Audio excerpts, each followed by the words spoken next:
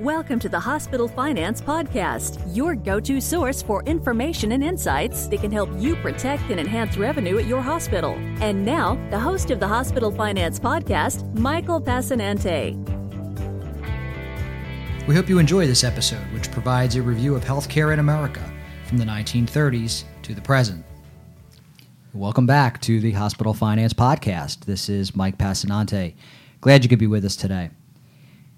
Today I'm joined by John Dalton, who's an advisor emeritus here at BESLER Consulting and a longtime board member of St. Joseph's Healthcare System in Paterson, New Jersey. John's had quite a storied career in healthcare finance, and he's taken on a project to sort of illuminate the history of healthcare reform in the United States. And over a three-part series here, John is going to share with us that information and some of the revelations and some of the surprising things that have come out of healthcare reform throughout the United States and our long history. So, John, welcome. Nice to be here, Mike. So, John, tell us a little bit about what prompted you to take on this project. Well, in January 2015, the CEO and board chair at St. Joe's asked me to chair a newly formed strategic planning committee. And as part of that process, we wanted to be open and inclusive, so we set up a rather large committee with work groups, including a lot of our chiefs and chairs and community physicians and the like.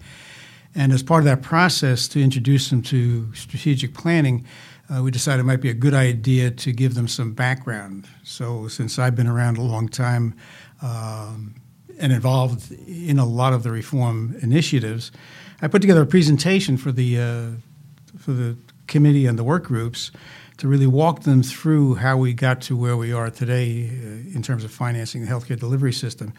What surprised me was for many of the docs, this was kind of a revelation because while they're great on the clinical side, they really had no idea of how the whole financing mechanisms had developed over the last 80 or 90 years. So let's start at the beginning then. We'll call this part one. All Americans were uninsured. So there was a time in the country where there really wasn't formal health insurance, and so I think your presentation starts out in the 1930s. So why don't you take us to that time and tell us a little bit about how Americans lived and how health insurance operated then. Right. At the time I was born in 1938, there was only some formative health insurance initiatives beginning. But if you go back to the Great Depression and immediately following the Great Depression, if you needed health care in the United States, you relied either on a municipal hospital or one of the religious hospitals, and they took whatever you had the ability to pay. In my instance, we were fortunate that I was born in Jersey City, where the Margaret Haig Maternity Hospital was New Jersey's biggest baby factory. Mom delivered in November 1938. She got to have a full week of postpartum stay. My late twin brother and I were 6 weeks premature, so we ended up staying for about 6 weeks, and we basically were covered by the city. There was no charge for the services. The 30s were tough.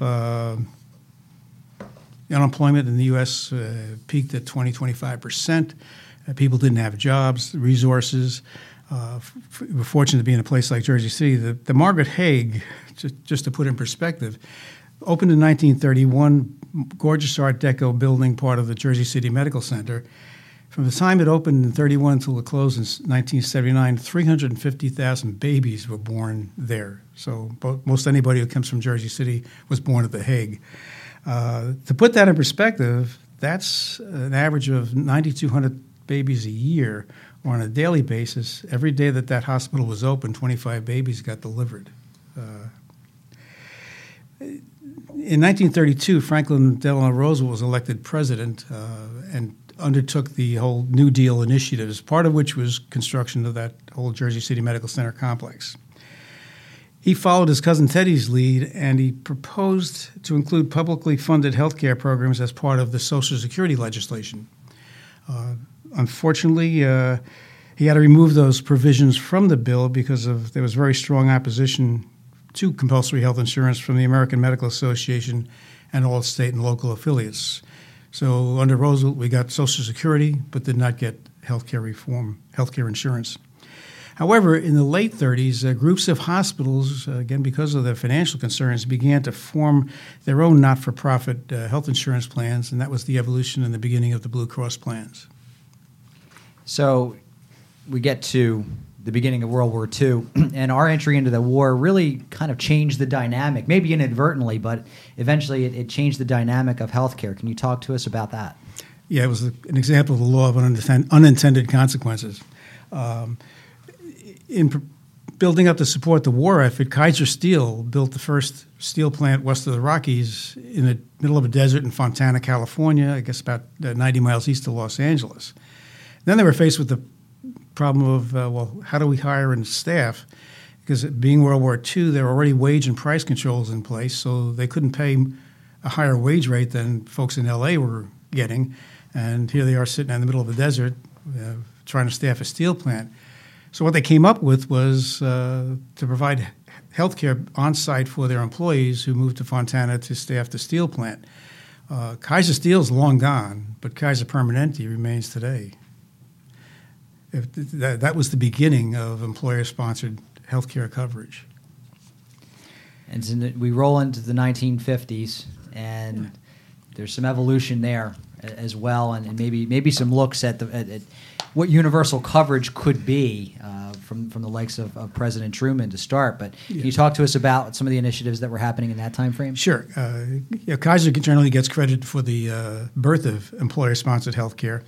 When Harry Truman became president following Franklin Delano Roosevelt's death, when he was reelected in 1948 against all odds, in 1949 he again proposed universal health care as part of his Fair Deal program. So we had Franklin with the New Deal, Harry Truman with the Fair Deal, but again, in the face of unanimous and strong opposition from the AMA, he had to drop that proposal. In 1952, Dwight D. Eisenhower, America's first five-star general, was elected president. And the Eisenhower years were best remembered as a time of relative peace and prosperity. He ended the Korean War, or it was a police action because the Congress never formally declared war. But during Eisenhower's years, we saw enormous growth in employer-sponsored health care insurance. Just one quick example. I came home from school, 7th grade, spring of 1951, and not feeling well. Dad got home from work, called our family doctor, who also happened to be a surgeon. He made a house call, came to the house, did some tests, says, you need your appendix taken out. Picks up the phone, calls over to San Francis Hospital about 4 blocks away, says, set up the OR, I'm bringing somebody in. So my dad walks me over to the hospital. Next thing I know, I wake up the next morning in the 12-bed children's ward, missing an appendix. But it was a different era then. I ended up with a full 7-day stay after an appendectomy and was sent home with instructions to remain on bed rest for 5 weeks before I could go back to school, which was great. But throughout the 50s, what we saw, Eisenhower, his major contribution was the development of the national highway system.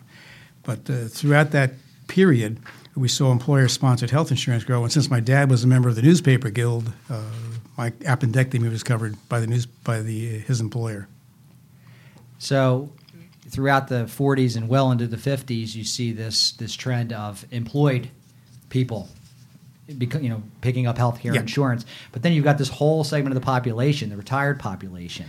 And by the time we got to the 1960s, now there's an impetus to try to deal with that issue and get more people on health insurance. So we might know the outcome of that, but talk to us about how that evolved and some of the dynamics. Well, the 60s were turbulent times on more than just the healthcare front, as you well know.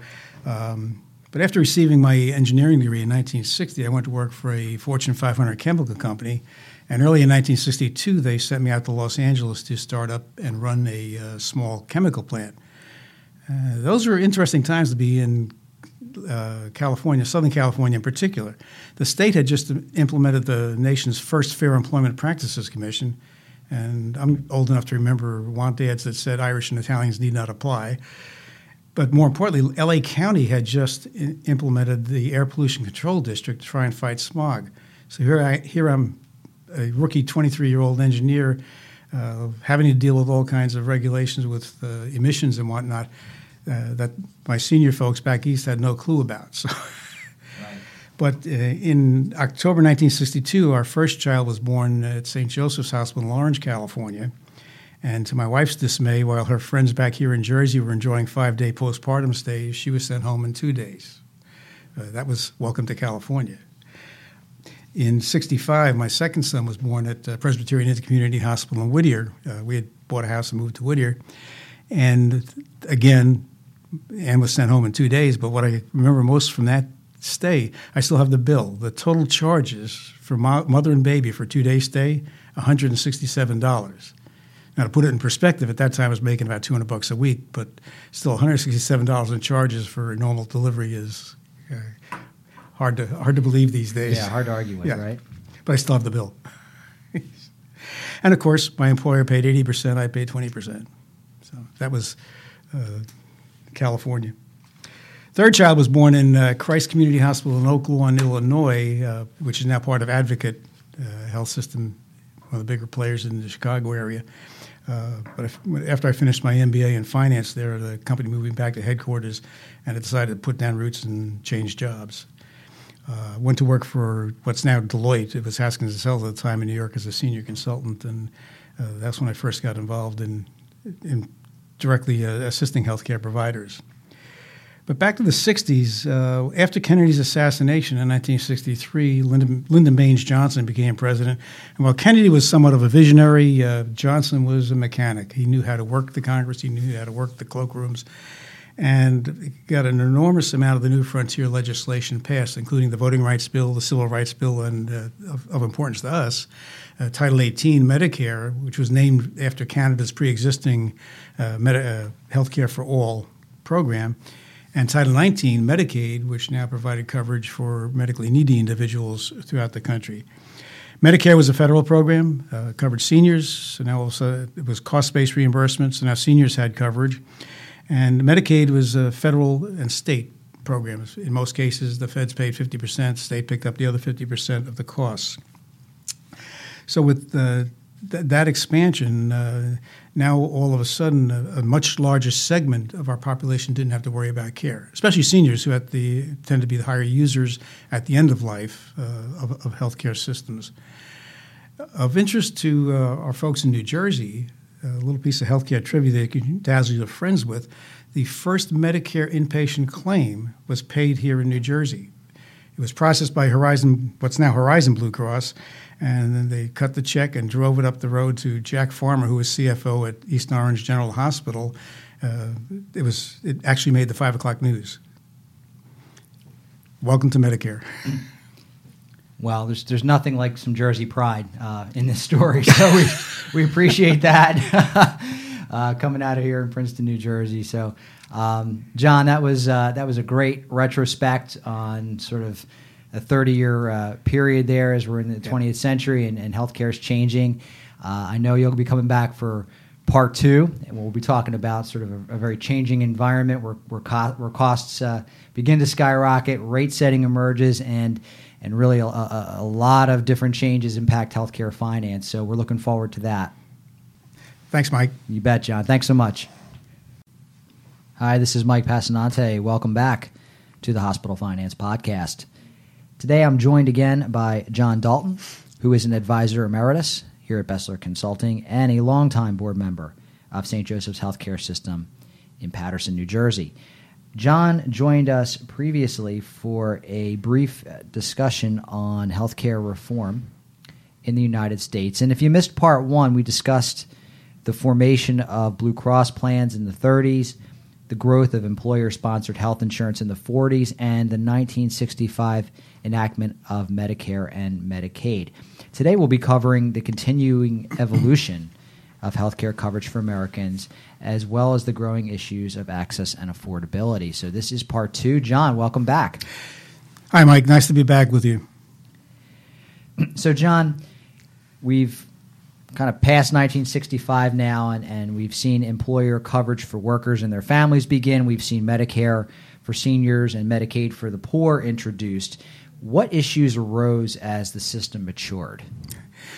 Well, with the passage of and implementation of Medicare and Medicaid, millions more Americans now had guaranteed access to health care. So, as you can imagine, demand for services skyrocketed, but unfortunately so did costs. Medicare at the outset was pure cost reimbursement. Whatever you spent on providing care to Medicare beneficiaries, you got back in reimbursement from the federal government. And it didn't take long for a lot of savvy financial types to figure out how best to make sure they were getting the most they could from the Medicare program. So with the costs skyrocketing, the whole dynamics started to change. In the 1970s, Richard M. Nixon was our president, elected in 1968. In 1971, as he finished his first term, he did propose a limited health insurance reform. What he was looking for at that time was a private health insurance employer mandate. In other words, that there was mandated to get insurance, and that's a term you hear again frequently as we move ahead through through healthcare reform. He also talked about federalization of Medicaid for the poor with dependent minor children. In other words, to relieve the states of their burden for taking care of minor children of poor families. It got nowhere. However, he was able to enact the Social Security Amendments of 1972, major legislation. Did two things. It extended Medicare coverage to those under 65 who've been severely disabled for more than 2 years, or who have end-stage renal disease. So two very important changes to the Medicare program.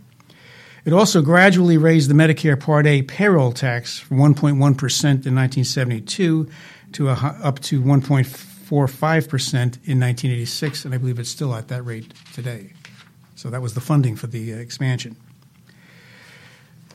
On the national scene, in 74, Nixon again proposed more comprehensive health insurance reform. Again, an employer mandate to offer private health insurance and replacement of Medicaid by state-run health insurance plans. That proposal included income-based premiums and cost sharing. However, again, the AMA rose up and with strong opposition prevailed, along with seniors and labor who were upset about the cost-sharing provisions in the proposal. So Nixon's attempt to expand health care again fell short. In 1976, Democratic presidential candidate Jimmy Carter proposed health care reform that included key features of Senator Ted Kennedy's universal health insurance plan. 3 years later, Carter proposed a more limited proposal to support employer mandate to provide catastrophic-only coverage, and enhancement of Medicare by adding catastrophic coverage also. But that effort ended up being abandoned for a couple of reasons. One, the economy was starting to deteriorate, but two, costs were rising at an unacceptable rate. So that's the 1970s on a national perspective. The dynamics here in New Jersey were similar but different. In 1971, under Republican Governor William Cahill, we were under pressure due to rising costs, and he enacted the Health Care Facilities Planning Act. That did two things. It established a certificate of need planning process so that only needed facilities would be built, and it authorized the Departments of Health and Insurance to set inpatient rates for Blue Cross and Medicaid. So whereas it was a bifurcated program that had two departments responsible for the rate setting and same rates for Blue Cross and for Medicaid, somewhat paradoxical. Initially, the Department of Health delegated the rate-setting process to the New Jersey Hospital Association, and a budget review process was set up, where basically the hospitals would submit their budgets to the Hospital Association. A panel of CEOs would review the budgets, and then the budgets would be approved and implemented. As you can imagine, there wasn't a lot of cost-saving happening. So 2 years into that process, the New Jersey Public Interest Research Group issued a blistering report. Briefly, it described the NJHA process as, quote, the fox guarding the chicken coop, unquote. That led to a public uproar, and the state was then directed to take over the rate-setting process. In 1974, Haskins & Sells, which is now Deloitte, was awarded a contract by the state of New Jersey to design and implement a hospital inpatient rate-setting system. I was assigned as the project manager to get it done, and showed up in Trenton to work for Sister Kathleen Maloney, a sister of charity and a CPA, who was chief of the rate-setting program. She actually was the first in the order to obtain a CPA, and prior to joining the state had worked as controller at St. Elizabeth's Hospital. St. Elizabeth's now is Trinitas Regional Medical Center. Sister Jane Frances Brady, the long-term CEO at St. Joseph's in Patterson, was the second sister charity to obtain a CPA. So we had four months to get a system designed, train hospitals how to fill out cost reporting forms, build a computer system to process all of their input, and get rates out to the hospitals. It was a fast and furious 4 months. The system was called SHARE, Standard Hospital Accounting and Rate Evaluation. It's now Chapter 160 of the laws of New Jersey. We set inpatient payment rates for 108 acute care hospitals. None of them were happy with the rates, but there was an appeals process, and at least we got cash flow rates flowing by mid-January. Hospitals complained that the system did not adequately reflect their uniqueness. That was a common refrain. Every hospital claimed to be unique, and you couldn't really evaluate them versus other hospitals, but we developed peer groups, and they were pretty reasonable, and they're still in place today. But they advocated for change. So we looked at some other options. As we had designed the first rate setting system, we realized that it would not be the be-all and end-all. And one of the folks we talked to were the folks at Yale University. And I was in the room in 1976 when Professor John Devereux Thompson and Robert Fetter from Yale came to talk to all of us at the Department of Health. And I clearly recall Thompson saying, quote, "If General Motors can cost out cars, hospitals can cost out episodes of care," end quote. Thompson, by the way, was a nurse, not a doctor, and he was elected to the Modern Healthcare Hall of Fame in 1997 for his work on the development of DRGs. So then the great experiment began. We applied for a Medicare waiver, a Section 1115 waiver, to implement an inpatient payment system based for all payers based on diagnosis-related groups. The state got a $4 million grant, a Medicare waiver from the federal government, and enabling legislation, Chapter 83, to move the program forward. So New Jersey began implementing the country's first ever inpatient prospective payment system, where payment now is based per case and not on a per diem or other kind of rate. So the DRG system really scrambled cost data, clinical data, and put it all together and looking at particular episodes of care. The initial system had 25 major diagnostic categories. That's still the case today, and a total of 383 DRGs. Today with the MS-DRGs, I think the total number is more than double 383. And for several years in the late 70s, early 80s, New Jersey really was Camelot. The spotlight focused on New Jersey. That's where all the innovation was happening in healthcare finance and financial reform. So this was a major shift because now hospitals had an incentive to really look at how they deliver care protocols, and payment per case. You still had the yin and yang with the docs being paid on a fee-for-service basis, so they still got paid for making rounds on a daily basis to see their patients while they're in the hospital. So our focus on trying to trim length of stay was kind of running counter to the doctor's focus on making sure they maximize their cash. I can vividly recall in the early 80s working with some of the staff at St. Barnabas Medical Center in Livingston, looking at some of the care protocols and lengths of stay. A total hip replacement at that time had an average length of stay of 18 and a half days. 10 years later, that length of stay was now 4 or 5 days. And today, for folks without complications or comorbidities, actually the total hip replacement can be an overnight procedure. Wow. So how did that DRG experiment work out? Well, it's still, Medicare took it national in beginning in 1983, and Medicare still pays based on DRGs. The New Jersey experiment had a flaw. As we developed the system, hospitals advocated very, very strongly to include both charity care, which is the can't pays, and bad debt, which is the won't pays, in the elements of cost. That was a fatal error. By allowing hospitals to include bad debt in their costs, the costs escalated beyond what Medicare would have paid, because the basis of the Medicare waiver was so long as Medicare is paying less under New Jersey's methodology than it would under its own reimbursement methodology, the waiver would continue. Including bad debt ended up blowing the Medicare waiver. And so in '89, we lost the Medicare waiver, and now it's an all but Medicare DRG system.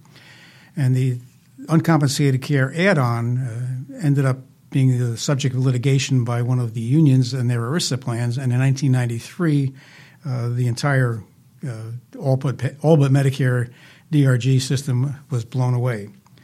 1993, that was rate deregulation. Now all of a sudden it was a free-for-all. Hospitals were free to set their own rates in negotiations with insurance carriers.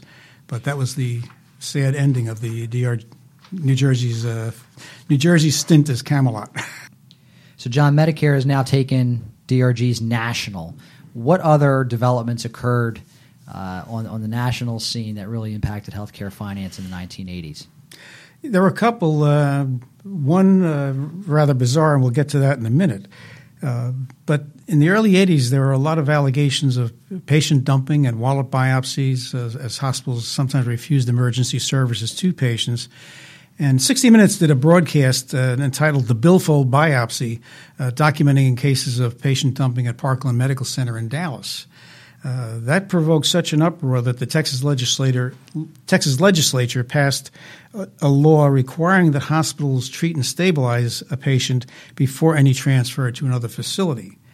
The 20 other states followed Texas's lead, and in 1986, the Congress enacted the Emergency Medical Treatment and Active Labor Act, EMTALA, which we are very familiar with today. EMTALA had a couple of requirements. Among others, it required that the patient be evaluated and stabilized before any transfer. It required that the hospital to which a stabilized patient was being transferred must accept the transfer. And it also required that adequate medical records accompany the patient. So EMTALA was a very important piece of legislation still in force today. The other major piece that happened in the 1980s was rather bizarre. In 1986, Reagan, in the State of the Union address, proposed expansion of Medicare to cover catastrophic illness. Simple proposal. It blew through the Congress with near unanimous support. Congress enacted the legislation so it would limit out-of-pocket payments to $2,000 a year for seniors. And the expanded coverage will be funded by a $4.92 per month Part A premium increase and higher premiums for seniors earning more than $35,000 a year. Didn't go over very well. A lot of well-off seniors, I coined the term whoopies, well-off older persons, in my newsletter that I sent to clients and colleagues.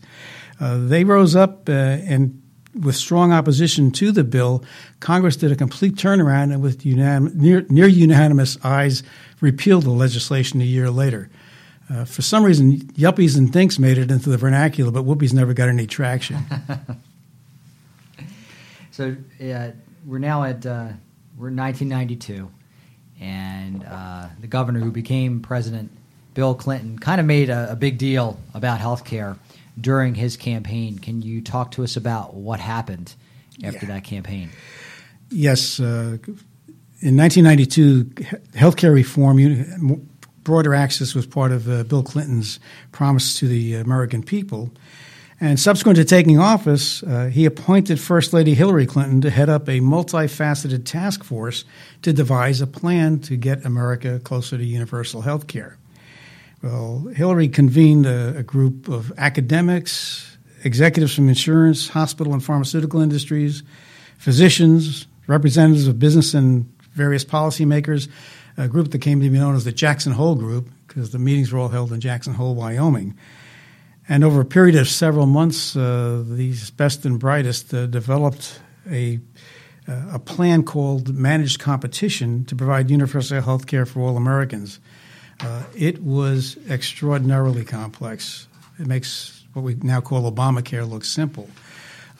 So bogged down by complexity and by the opposition of America's health insurance plans, the insurance lobby. The insurance lobby ran a very clever series of ads of a married couple at the kitchen table looking over the plan, and Harry and Louise became very widely known. They were more effective than Sarah Palin's death panels in killing the legislation. That set back healthcare reform for a full generation. John, great overview today. Appreciate it. We are looking forward to having you back for the final part in our series where you take us from the Clinton administration up to present day, and it's been a whirlwind probably for the last 20 years since then. So we're looking forward to having that discussion with you. See you next time. Hi, this is Mike Passanante. Welcome back to the Hospital Finance Podcast. Glad you could be with us. Today we're going into part 3 of our series, looking at a brief history of healthcare reform. And to help us walk through that is John Dalton. John is an advisor emeritus here at BESLER Consulting and a board member of St. Joseph's Healthcare System in New Jersey. Welcome back, John. Nice to be here, Mike. So, John, in part 2 of our series, you highlighted the pioneering rate-setting efforts here in New Jersey that led to Medicare's adoption of per-case payment-based on DRGs.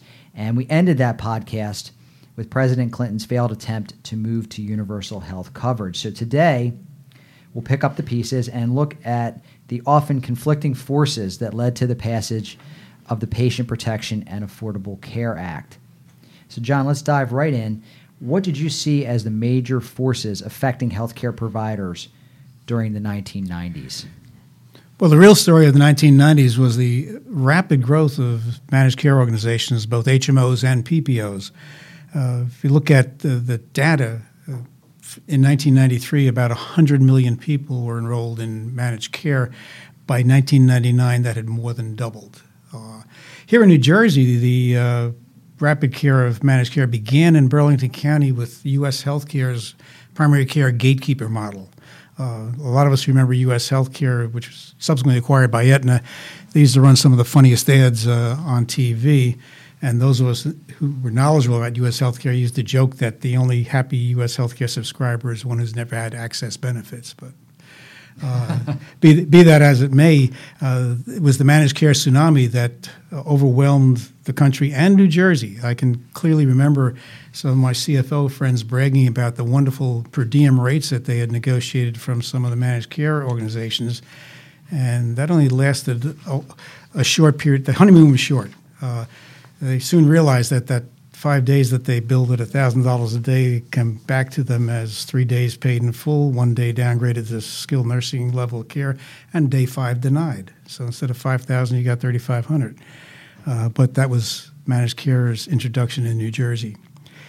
The other major event in the 1990s was the Institute of Medicine's publication, "To Err is Human: Building a Safer Healthcare System." That was published in 1999 and reported that as many as 98,000 preventable deaths per year were occurring in America's hospitals. It was a much-needed wake-up call to the industry. Prior to the publication of that report, getting hospitals to focus on quality and patient safety was fairly difficult. There were always conflicting priorities, and this really got them focused. Now, all of a sudden, as board members, we're starting to see data on central line-associated bloodstream infections, surgical site infections, catheter-associated urinary tract infections as part of our Board of Trustees dashboard. And literally, since that report, we've seen significant progress made in quality and patient safety. So that's kind of a double whammy. How did this all play out as we entered into the third millennium? Okay. So we entered the third millennium. George W. Bush was elected president of the United States in 2000, took office in 2001. He came up with an idea of expanding coverage for seniors to prescription drugs. And in 2003, he signed into law the Medicare Prescription Drug Improvement and Modernization Act, now known as Medicare Part D. Those of us that know described it as the Full Employment Act for insurers and big pharma. Because what that did was it all of a sudden handed the insurance industry millions and millions more claims to process, and that's where they make their money. And for the pharmaceutical companies, it guaranteed that they would be paid for the drugs that they supplied to seniors. But the act also prohibited the government from negotiating rates with the drug companies. So we're basically stuck with what they want to charge for their drugs. So when we get to 2008, Healthcare reform was a major issue during that presidential campaign. Can you talk about the options during that time, and how did the U.S. eventually wind up with something closer to universal coverage? If you look back at the 2008 presidential campaign, there were two distinctly different platforms. John McCain's proposals included tax credits of $2,500 for individuals, $5,000 for families who do not subscribe to or have access to health care coverage through their employer. So that would help out the small businesses, those who don't have coverage through their employer. He also proposed to help those denied for pre-existing conditions by working with states to create what he called a guaranteed access plan. The details were kind of sketchy, but that was the McCain-Palin platform. On the Democratic side, Barack Obama called for creating a national health insurance exchange that would include private insurance plans and Medicare-like government-run option with coverage guaranteed regardless of health status, so away with pre-existing conditions. It would require parents to cover their children, but his plan included no requirement for adults to buy insurance. So basically, Obama's approach was somewhat pragmatic. So let's make sure every kid born in this country has health insurance coverage at birth, and then as they progress through life, you wind up with everybody covered. So it was a very practical approach. What we got was something quite different. Obama was elected in 2008, took office in 2009, and as healthcare reform was a major part of his platform, and he spent a lot of his electoral credits in getting the Patient Protection and Affordable Care Act enacted. Unlike the Democratic platform, this was modeled more on Massachusetts' Romney Care, which included a full insurance mandate. Importantly, the patient protection provisions, I think, are as important as the Affordable Care Act provisions. Everybody keeps calling it Affordable Care Act. The patient protection provisions went into effect early in the game, and they are having a positive and lasting effect on quality and patient safety throughout our hospitals. The Affordable Care Act provisions are rolling out now with the insurance exchanges going online beginning in 2013, and more folks having health care coverage.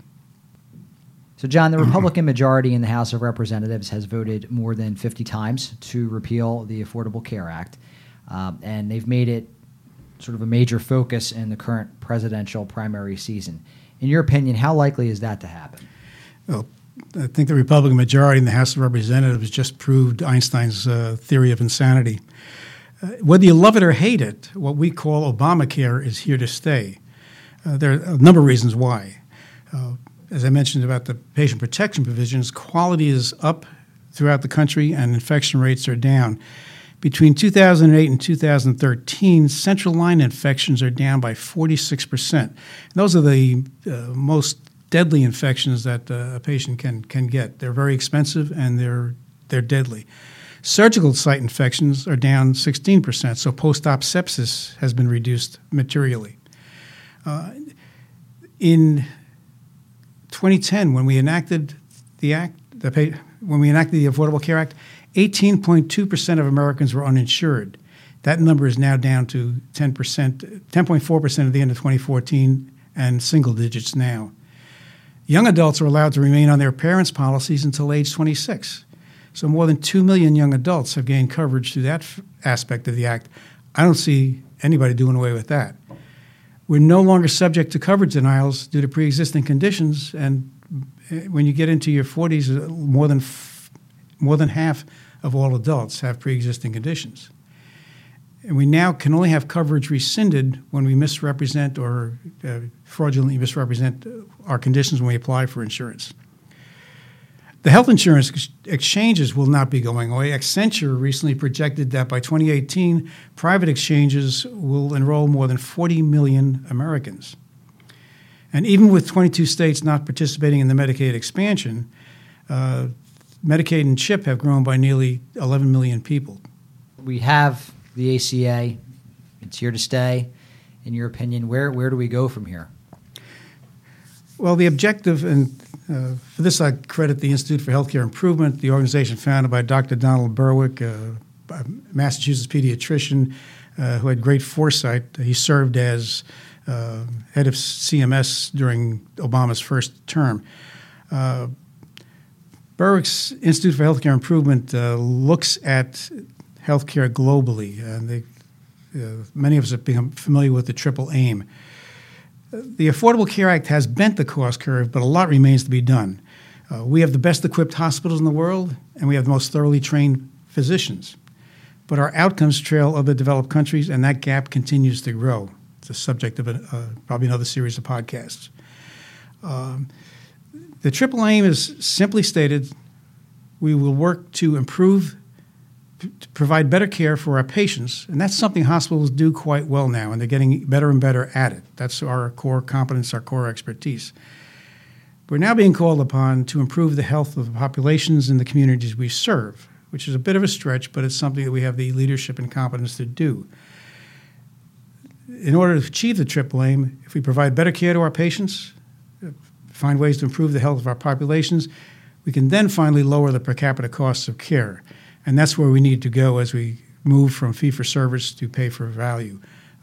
It's a stretch, but I think we have in many places the leadership and the competence to get there. John, this was a great series. Your knowledge on the topic is so crystal clear and so in-depth. We really appreciate you bringing that to us and to all the listeners of the Hospital Finance Podcast. Thanks for being on. You're welcome, Mike. Pleasure to be here. This concludes today's episode of the Hospital Finance Podcast. For show notes and additional resources to help you protect and enhance revenue at your hospital, visit BESLER.com/podcasts. The Hospital Finance Podcast is a production of BESLER Consulting.